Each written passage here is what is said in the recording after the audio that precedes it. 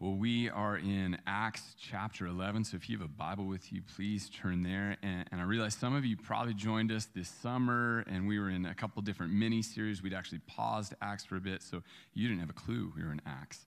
And then others, you've been with us the whole time. But maybe, well, it's been a while, so I want to give you a refresher. So the Bible Project, they have multiple videos on Acts. They have a good one that looks at chapters 1 through 7. So I want to show that to us, and then I'll catch us up to 11, where we will be today. So let's watch this video together.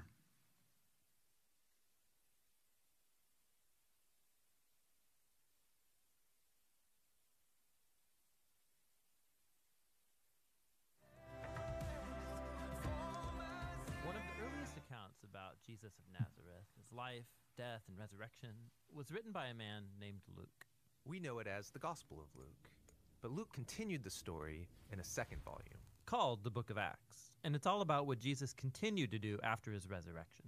Acts begins with the disciples who are hanging out with Jesus, who's just come back to life, which is mind-blowing to imagine. And then for weeks, the risen Jesus kept teaching them about his upside-down kingdom, the new creation that he launched through his death and resurrection. This is exciting stuff, and the disciples are ready to go tell the world. But then Jesus tells them to wait and to stay in Jerusalem until they receive a new kind of power so they can be faithful witnesses to Jesus and his kingdom.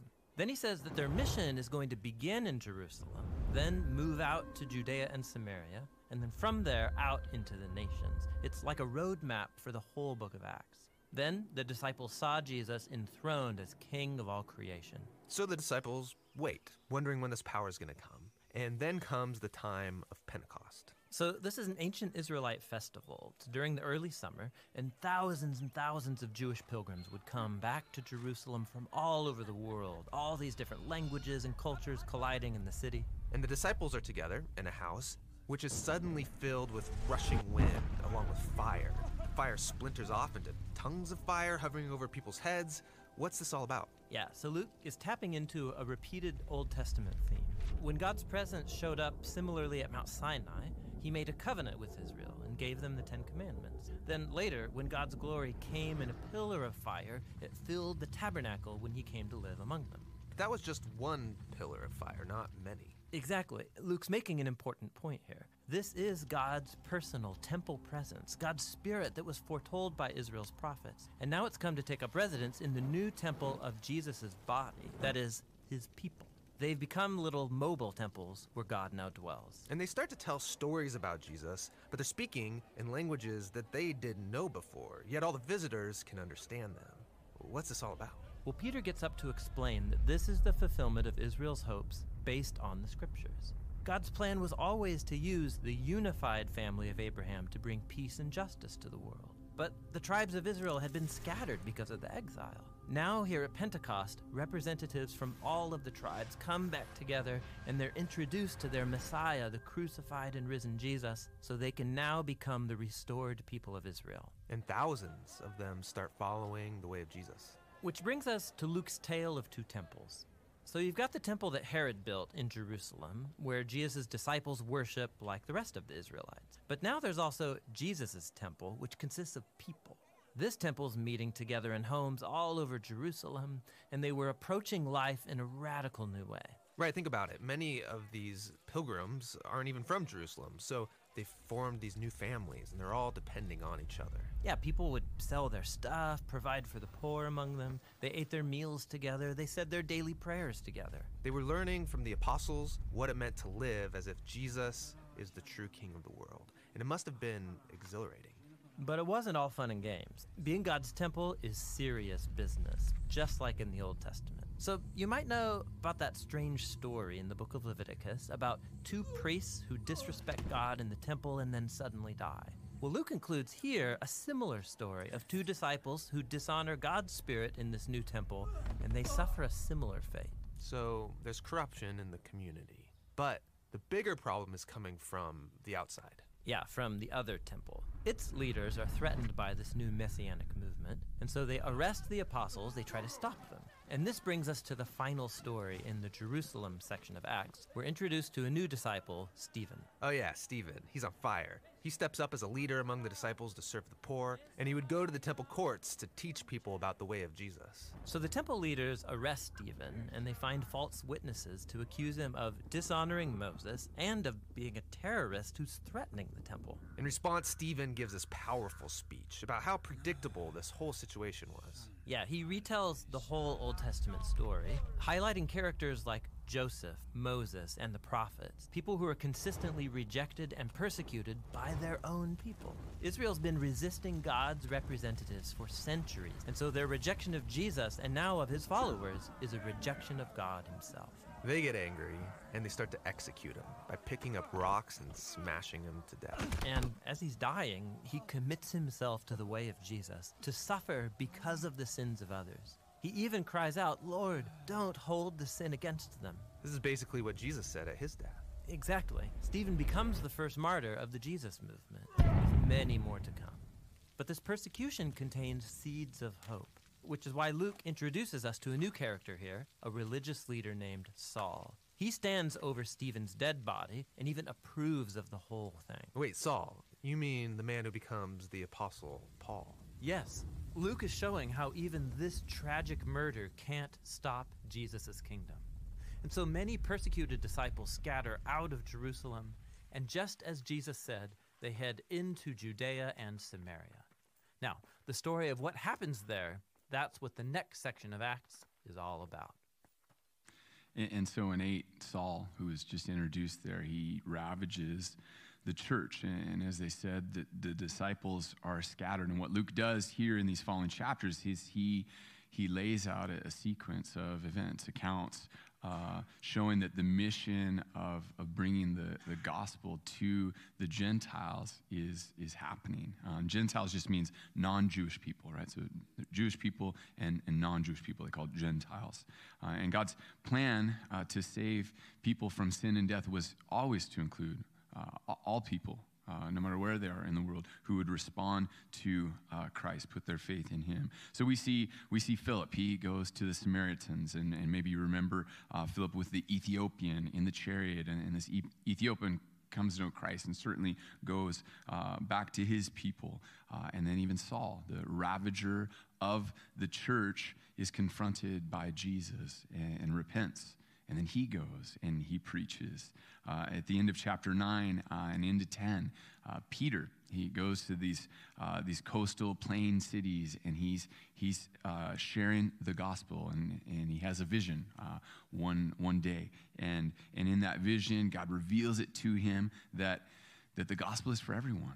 Right? That there's no one outside of the reach of the gospel, that all can respond in faith to Jesus, no matter where they're from, no matter what their ethnicity is, no matter what they've done, they can come to know Christ as their Savior. They can be reconciled with God. And then God miraculously, after he has that vision, sets up an opportunity for him to go and share with all these Gentiles. And they come to know Christ, right? And word gets back to the church that the Gentiles are receiving the Lord as well. The Holy Spirit comes on them.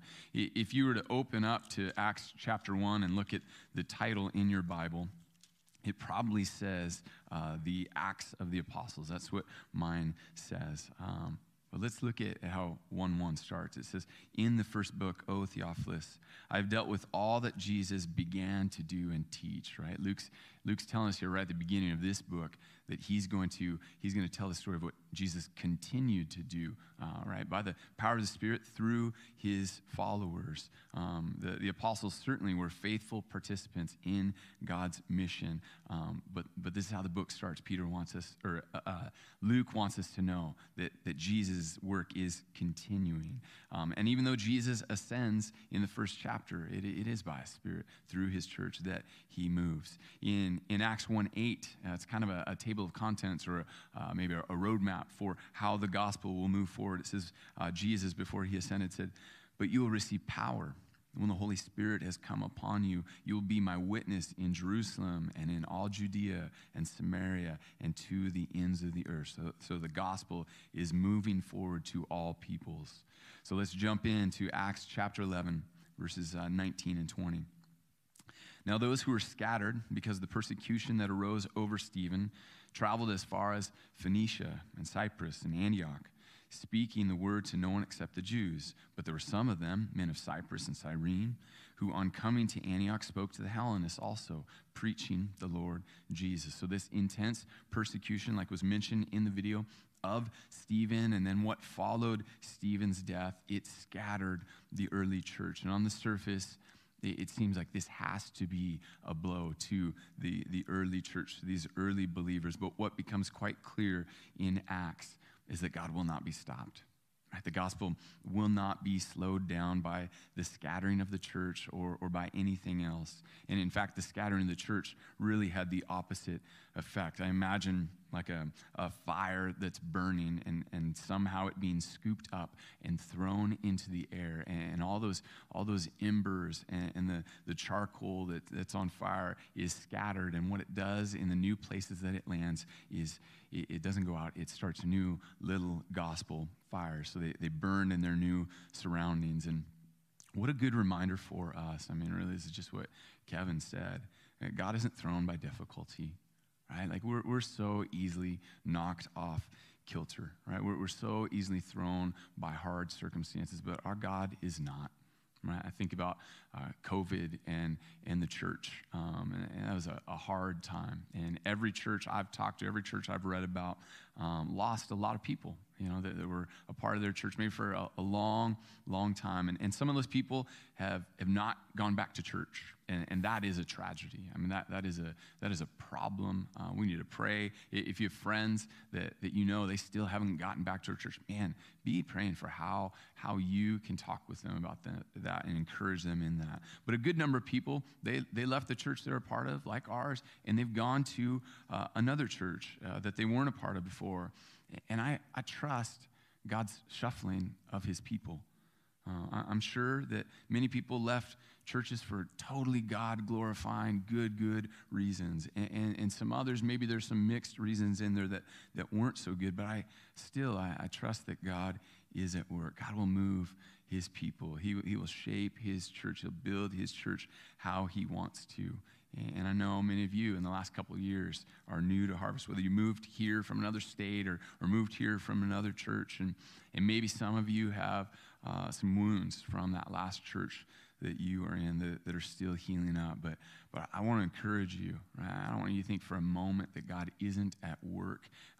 Even in those painful circumstances, God is at work. He has gospel, kingdom-building work for you to be a part of. So the scattering of the early church, it did not slow down the gospel. If anything, I think it actually accelerated it. These dispersed believers in Acts, they just talked about Christ. Right? Wherever they went, they were a faithful witness. Everywhere they went, they talked about Christ. So they talked about Christ in their workplace. They talked about Christ in the market. They talked about Christ as they're, playing with their kids or whatever they were doing. They talked about Christ, right? They talked about his love. They talked about salvation. They spoke about being able to know Yahweh. So Jewish people were hearing about Jesus. Gentiles were hearing about Jesus. God was moving his people on this mission that he had given them. Like Acts 1:8 said, Jerusalem and Judea, right? Their home turf. And then the persecution comes in 7 and 8, and we see that the gospel has moved to new areas. It's proclaimed to new people. They just spoke about Jesus.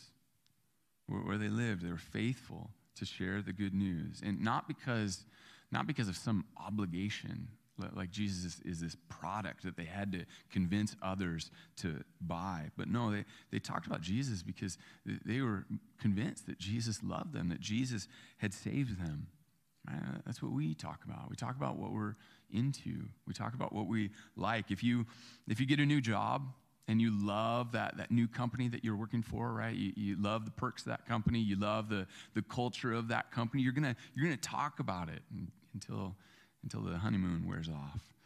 All right? If you love crocheting, you're going to talk about crocheting. I can't even pretend to talk about crocheting, so I won't give you an example there, but needles and yarn, I think. If you have kids or grandkids, you're going to talk about them, right? If your kid's playing a sport, you're going to talk about what happened yesterday at his game or her game, right? If you're into antiquing or, I don't know, quilting, sports, whatever it is, we talk about what we were into, what we love. So what about Jesus? Right? Does Jesus just come out of our mouth? Because we just love him. We're just blown away that he would love us, that he'd come and give his life for us so that we could know him. And he didn't just save us from sin, but he makes us his own. He makes us part of his family. Or we stopped really talking much about Jesus. Right? Has Jesus become old hat to us? Are we just so familiar with the grace of God that we've kind of stopped being amazed by it? Or am I just interested in what's on my phone? Right, the latest news story that I'm reading, or the latest political thing that I hope is good or bad, or am I into Christ?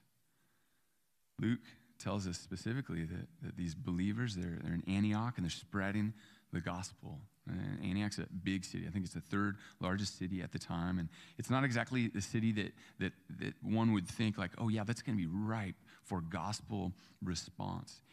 Antioch was secular, as pagan as you could get. I heard someone say, think of it like Vegas of the ancient world. Although the more I've read about Antioch, I'm not so sure that's fair to Vegas.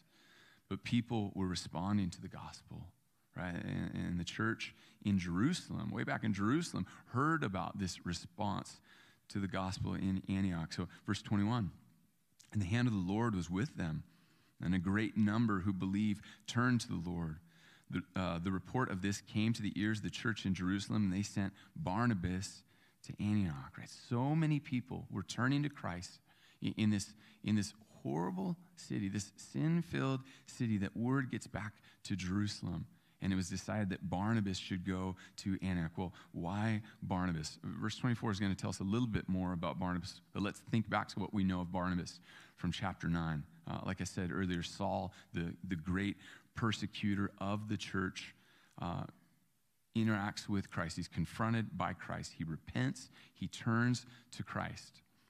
But the problem is, the believers knew his reputation. They knew what he had just been doing, and they're scared. Maybe they did think, yes, he's really Christian, but there's no way I'm getting near him. Or maybe they doubted the genuineness. Maybe they thought he was trying to trick them. So they're so distrustful of him that Saul tries to go and connect with the disciples, and they won't let him.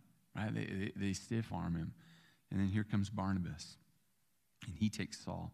He personally takes Saul to the apostles, and Barnabas vouches for what God had done in Saul's life, right? That Saul really did love Jesus. Barnabas was an advocate for Saul, right? And I wonder what would have happened, or actually what would not have happened, if Barnabas didn't come and walk beside Saul. So Barnabas has a track record of bringing outsiders or those in the margins into fellowship, right? The church didn't choose one of the apostles to send. They chose Barnabas to go to these new believers. And it makes sense based on what we know of Barnabas that they would do this. But just because it makes sense to everyone else, I realized it didn't mean that Barnabas had to say yes, right? He could have said, I like Jerusalem. Right? Like, I've been working hard in ministry, and I feel like ministry is really taking off for me. Or man, I've been here a long time. I've got relationships. I'm not just ready to pick up and move. So we can't miss the willingness that Barnabas has to go. And there's no evidence that he ever came to live in Jerusalem again.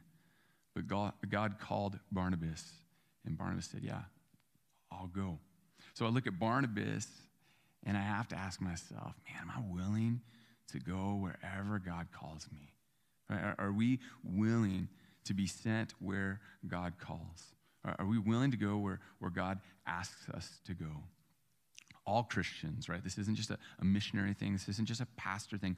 All Christians we are sent ones, right? And there's some that will be called to go preach the gospel in places that have literally never heard the gospel. But there are others that will be called to places much closer by. So maybe you're a student, you're going to be sent, you're going to be called to Washougal High School, or Camas High School, or Skyridge, or Liberty, or Jumptagard, or Canyon Creek. Those are all the schools I can remember right now. Or maybe God will send you to a corporate office, right? And you're going to be in a cubicle working with some people that need to hear about Jesus. Or he's going to send you to be a nanny in a house with a couple's kids. And they don't know Jesus, the gospel presence. There's been no gospel light in that household before. Or maybe God calls you to go across the street, right? Not very far at all, but believers are sent ones. And Barnabas was the person for this job. The Jerusalem church sent him to the believers in Antioch. Verse 23, when he came and saw the grace of God, he was glad. And he exhorted them all to remain faithful to the Lord with steadfast purpose. For he was a good man, full of the Holy Spirit and faith, and a great many people were added to the Lord. There's a lot to notice there, but first thing that we read is that he saw the grace of God, and he was happy about it. He was delighted in what he saw. Now, Barnabas was a seasoned veteran of Christian ministry at this point. And while I don't know that his gifting was necessarily in evaluating ministry or church strategies, he'd been around the block enough times to see things that were healthy in a church and things that weren't so healthy. And that matters, right? As a church, we want to be open-handed. We want to get feedback so that we can grow in glorifying God by making disciples. That is really important. And I'll tell you, as a leader in a church, sometimes with that lens, I miss the grace of God. I miss what God is doing, right? I'll be dialed in on a certain aspect of ministry or maybe something to do with our Sunday gathering, and I just miss God's goodness right in front of me. So I'm sure that Barnabas saw growth areas, but I'm also I'm confident also that he addressed those in time. But what Luke tells us, and it looks like it's the reflex of Barnabas, is to see the grace of God. And I just wonder, how are we at that as a church? How are you at that individually? Are we quick to recognize the grace of God, to point that out, to celebrate it? Just a few months ago, someone gently confronted me with a way that I just missed celebrating the grace of God in someone's life. I was zoned in on this one little micro thing, and I missed it. I mean, really, it was a fear, and because of that, I just didn't even see the grace of God at work. And I praise God for that conversation. I really, looking back on, I think it was one of the most important conversations, one of the most important times of learning for me as a young pastor. Man, we do not want to miss the grace of God. Yeah, we want to grow, right? We want to improve. We want to get better at being the body of Christ. We want to get better at making disciples, and we do not want to miss what God is doing, and praise him for that. Well, Barnabas didn't miss what God had been doing. He saw the response to God's gracious revealing of himself to these Gentiles, and he was glad, and he set out to encourage them in their growth, right? He urged them, or our Bible says, exhorted them to be faithful in Christ, to not waver, to be steadfast in purpose. And the church, every church needs a bunch of people that are like Barnabas, right? Christians that are so eager to see people remain in Christ, to grow in Christ. Every church needs those who will seek out other believers within that body to help them grow in Jesus. Weeks back, we talked about discipleship for I think 3 weeks. Man, Barnabas is great at making disciples. Like, if you want to grow as a disciple maker, just look for all the places in Scripture where we get to see Barnabas and learn from him. He's great at coming alongside a newer believer, helping them in their faith. And I know that we have people in our body that's your heart. You're looking out all the time for how can I encourage others in Christ. But I ask all of us, are we making disciples like Jesus has told us to? Are we on the lookout to encourage newer Christians in their faith, or Christians that just haven't walked with Jesus as long as you have? Right? Are we like the scattered believers that are just talking about God everywhere we go? These believers, man, they were faithful. They were faithful to witness about Jesus, and they were faithful to welcome in new people, right? Which can be tough in a church. Like you've got your relationships, and yet you see new people, and you want to talk to them and make sure they're included, but you also don't want to lose what you already have. And man, they were great. They were great at bringing in new people. And I'm sure that meant at times that their little equivalent to small groups like had to multiply so they could invite more people in. But they were faithful at bringing new people in. Well, Luke describes Barnabas in verse 24 similarly to how he describes Stephen back in chapter 7. My guess is some of you remembered that Stephen was also described as a man full of the Holy Spirit. And we talked about the Spirit for a few weeks. I won't get a ton into this now, but we remember the Holy Spirit is the one who gives us what we need to love and follow Jesus. Right? He gives us what we need to grow in Jesus. He gives us what we need to speak about Jesus, to have the courage and the words to testify about Christ. I think it's also interesting that Barnabas is described here by Luke as good. I couldn't find another time in Acts where someone's described as good. I'm not saying the other believers were bad, but Barnabas is a good guy. Luke is holding him up here. He's shining a light on him. And you might remember his name means son of encouragement, right? That's a great way to be described. And we'll see this more and more with Barnabas, but he's a guy who takes risks with other Christians, or I should say on other Christians, maybe that some others would give up on, but not Barnabas. No, he's great at encouraging these younger believers. He was great at trusting God's grace in someone's life and walking beside them to help them grow.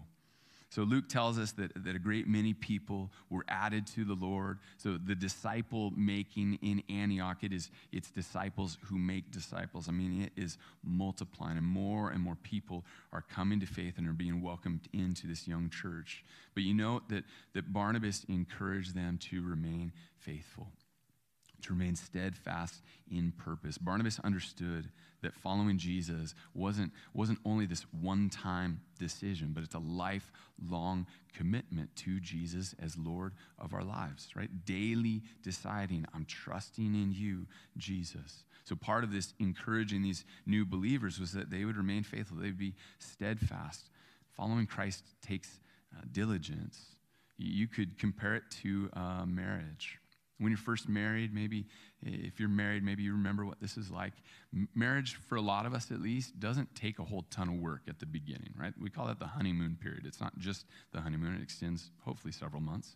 Maybe for some it doesn't go that long. But it's pretty easy, right? You're, I don't know why this word came to mind, Twitter-pated from Bambi. You're in love. And then eventually you're still in love, but marriage takes work, right? And it makes sense because you've got one selfish person and another selfish person, and they're now trying to come together as one. Like, what could go wrong? So I'll just leave it there. But similarly, following Jesus might be pretty easy when you first come to know him. And in this case, obviously, it's not two selfish people. It's just one selfish person that makes the problem here. Jesus has given himself to us. But man, there's a battle. Scripture tells us there's a spiritual battle. Paul in Ephesians says we need to put on the armor of God. Right? This is serious business. And when you're in a battle, you don't just put on the armor sometimes. No, you keep that armor on. And Barnabas was preparing this young church. Right? He's helping them to remain faithful, to remain steadfast in purpose. And he's telling them, don't put your walk with Jesus on cruise control.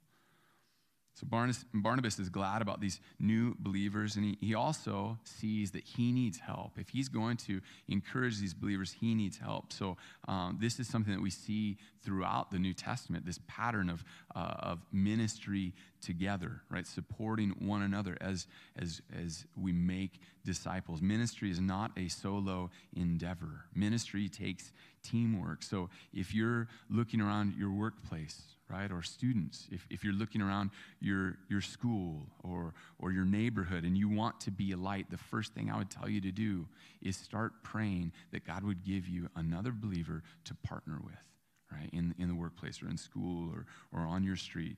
And it's not so that you can just be this holy huddle, like hiding from the darkness. No, it's so that you can be light, so that you can partner together to be a gospel witness. Verse 25. So Barnabas went to Tarsus to look for Saul, and when he had found him, he brought him to Antioch. For a whole year they met with the church and taught a great many people. And in Antioch, the disciples were first called Christians. There's a little Bible trivia for you. Right? There were enough of them to get noticed, and they were getting a reputation, and those around them rightly connected their lives to Jesus and called them Christians. And this is, man, that's what I want. Right? My guess is that's what you want. We want people to just easily be able to see and hear, as they look at our lives, they hear our words, that we're about Jesus, that we love Jesus. I wonder if the term Christian, if that label didn't even exist, what would people call us today? Or if people were, if people like in Camas, Washougal heard about Harvest, or someone in your neighborhood knew you, or at school or at work, if they were to label you, if they were to come up with a term for you, how would they describe you? Now this label, this term Christian, was probably not a compliment. It was probably an insult to, an attempted insult to the early church, which feels similar today. Right? Maybe there are times when you don't want to describe yourself as a Christian, not because of Jesus, but because of other people, right, in our world that call themselves Christians.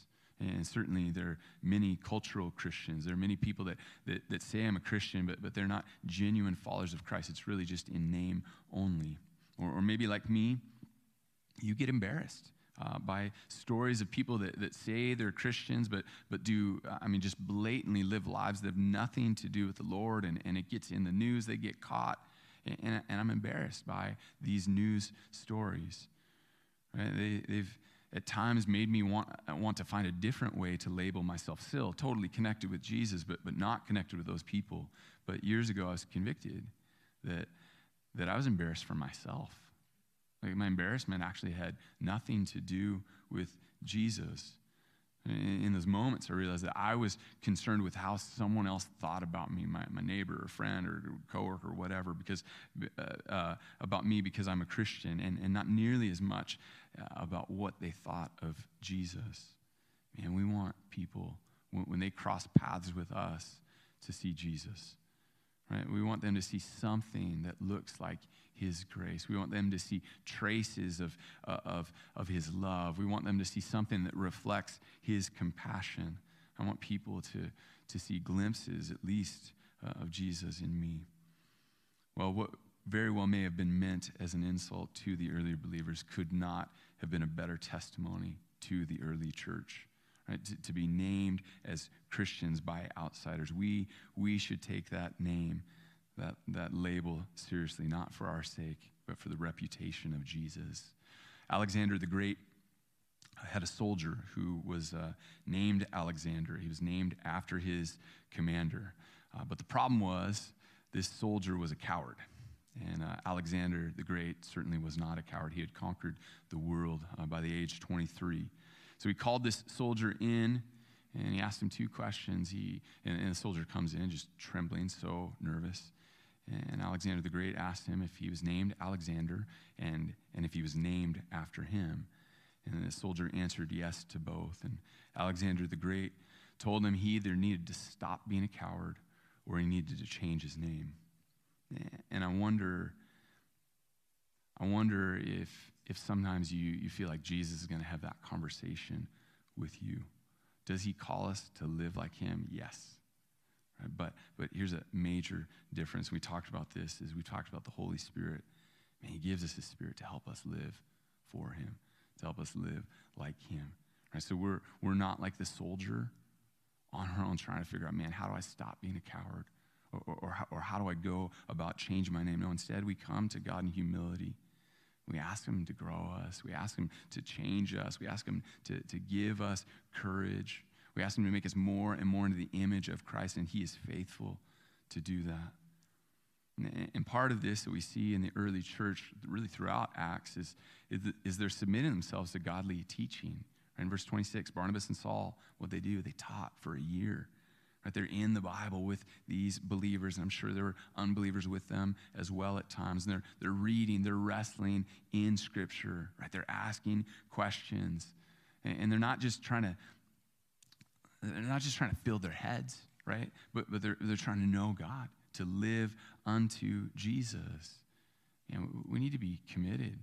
We need to be committed to getting in God's word together. And we have some ways that are starting here in the fall, like the women's ministry. We've talked about a lot, but I'm going to talk about one more time. We've got a few different studies going on. Sherry's leading a study in Matthew. I don't know if there's still room in that study.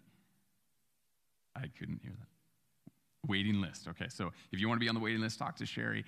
We have two others, and we've got information in the back. There's a study on Hosea that Ginger's leading. There's some room there. And there's another one called Respectable Sins, this book study. And I wonder if that title makes you go like, what in the world is that? So I want to explain it for a second. There are sins that we just seem to tolerate as believers, right? Like we know the big sins. We stay away from those. But then we just kind of make it okay to have these other sins hang around in our lives, right? Whether it's, I don't know, anger or pride. And we just kind of tuck those behind us and keep them with us. This study is about confronting those sins. So if you want to be a part of one of those women's studies, you can sign up for those. You can get on Sherry's waiting list.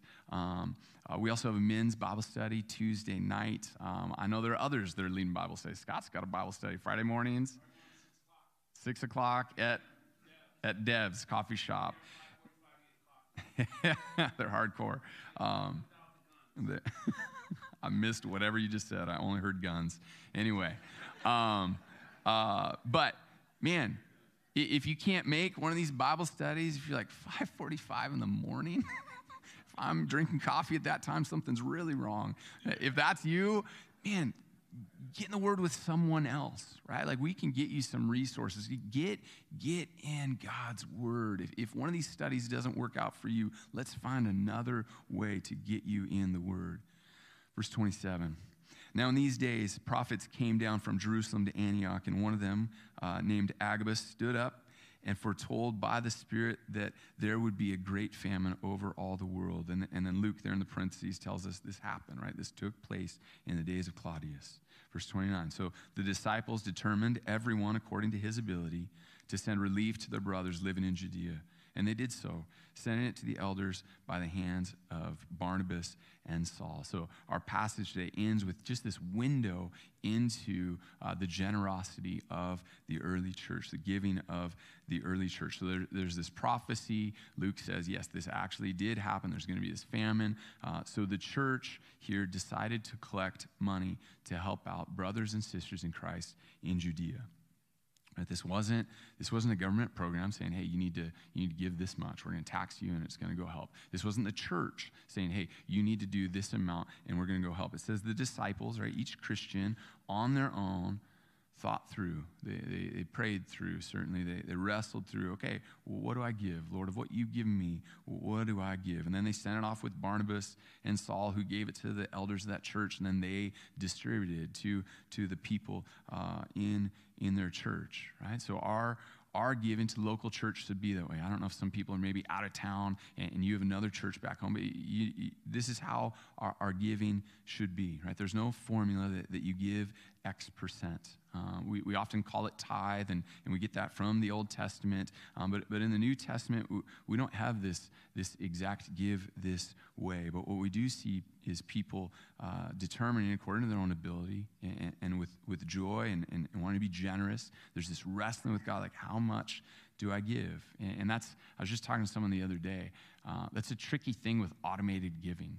Because it's in one sense, it's really great to be able to just make a decision like, okay, I'm just giving this right off the top, and it's automatic, and you don't even think about it because you just consider it like this is going to the Lord's work. That is awesome in one sense, but in another sense, it disconnects us from it being worship too. So I don't fully know how to help anyone with that, except to say regularly, maybe it's once a year, twice a year, maybe it's more than that.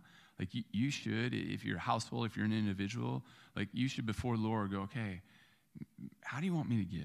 Like, how much do you want me to give? And make sure that our heart is still connected to our giving. I want to circle back to verse 21, and we'll end right here. I blazed through this on purpose, but I want to end it here. It says, and the hand of the Lord was with them, and a great number who believed turned to the Lord. Right? This is why people were coming to know Jesus. It's because God was at work. Yes, the believers spoke about Jesus. That was necessary, right? But it was God at work in those Christians that were dispersed speaking about Jesus. It was God at work in Barnabas and in Saul to encourage the church at Antioch. We cannot fool ourselves into thinking that we have the right strategies. Right? That we can come up with the right outreach program, the right training, and that we can pull off ministry on our own. All those things are excellent tools. All of those are good, but only when God is the one working in and through his church. Right? We need God to move, and that's what we're praying for. Would you join me now in prayer? God, we thank you. We thank you for your word. It is, I'm just really excited to be back in Acts, and I do pray, I do ask that you would teach us through your word each and every week, not just on Sundays together, but God, I pray that you'd grow us as a body, that we would just be people of your word, Lord. I pray that you'd bless these different studies that are happening. I pray that new ones that we haven't planned would come about as well. And that as we're gathering together, as we're talking about your word, as we're reading your word together, studying your word together, you would grow us.